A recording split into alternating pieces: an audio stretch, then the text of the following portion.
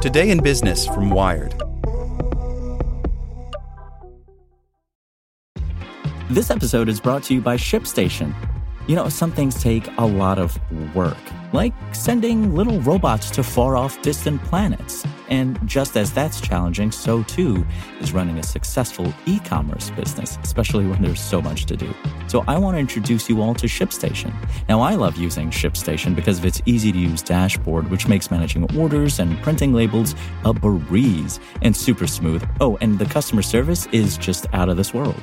It's exactly what you need to help grow your business. Sign up for your free 60-day trial at shipstation.com/technews. That's shipstation.com/technews. This is the story of the one.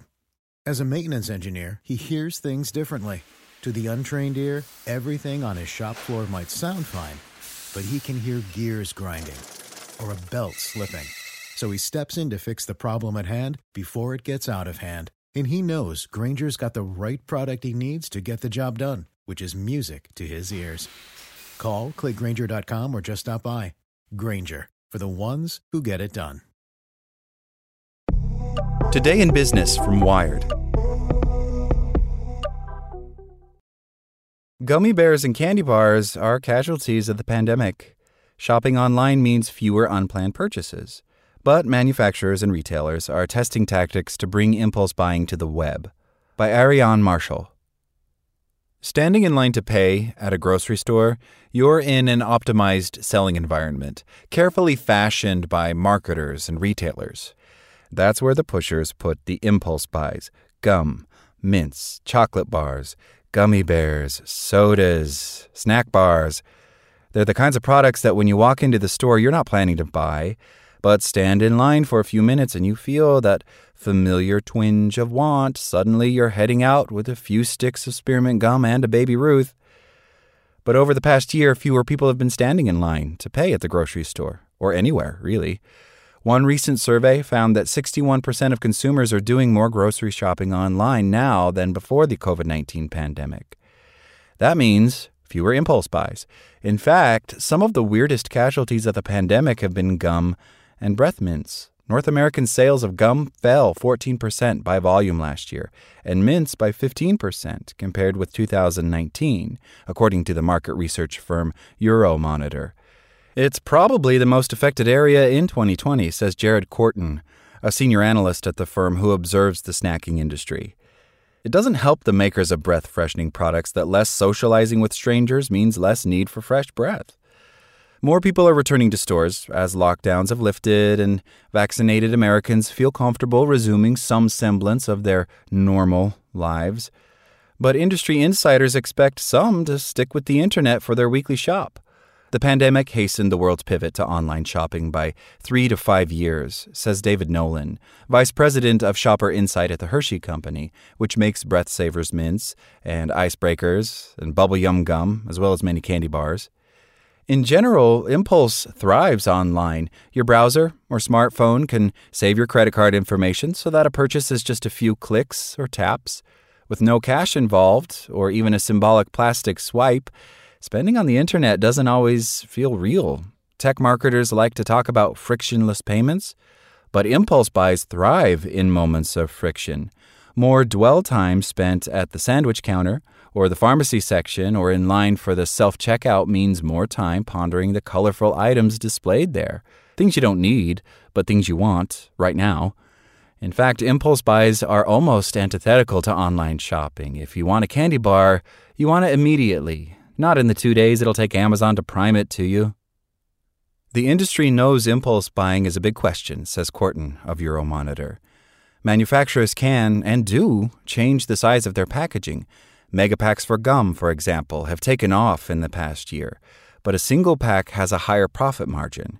A lot of the manufacturers that have relied on impulse in the past, they're trying to suss out what do we do next? Where can we reach consumers impulsively in these new shopping habits? With great change comes great experimentation, and that's what some of the country's gum and candy makers have been doing since the pandemic began. For one, they've recognized that impulse buys are changing. For years, they've known that the traditional front-of-store setup is under threat, both from online shopping and self-checkout lines. And it's not that people skipped snacking during the pandemic. Far from it. Cookies and ice cream, which can be consumed in front of a TV screen or during a family game night, are doing just fine. Both Mars Wrigley and Hershey noted a jump in bulk gum purchases among people playing video games. Fruit-flavored gum and bubble gum also did okay last year. Perhaps, Nolan ventures, it's because parents used the stuff to keep Zoom-addled kids awake in online classes, what he calls mouth entertainment. Snack manufacturers have also turned to digital and ad-based tricks to encourage impulse buys. Food brands have upped their digital advertising during the pandemic and are now running ads at grocers' websites, as well as on delivery services like Instacart. Manufacturers and retailers are using data collection on shoppers' past purchase and dietary preferences to offer up complementary products like marshmallows and chocolate bars to accompany graham crackers. S'mores, anyone? Some have paid for promotions that, for example, tell shoppers they're just a few dollars away from free delivery. Would they like to add a bag of chips or a pack of gum?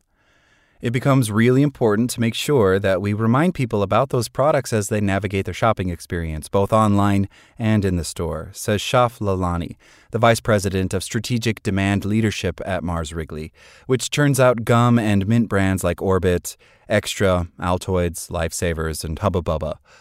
In February, the company announced an experiment with a ShopRite in Monroe, New York. It loosed a robot named Smiley at the grocery store, which sang, danced, and offered people M&Ms, Skittles, and packs of extra gum as they shopped. The goal?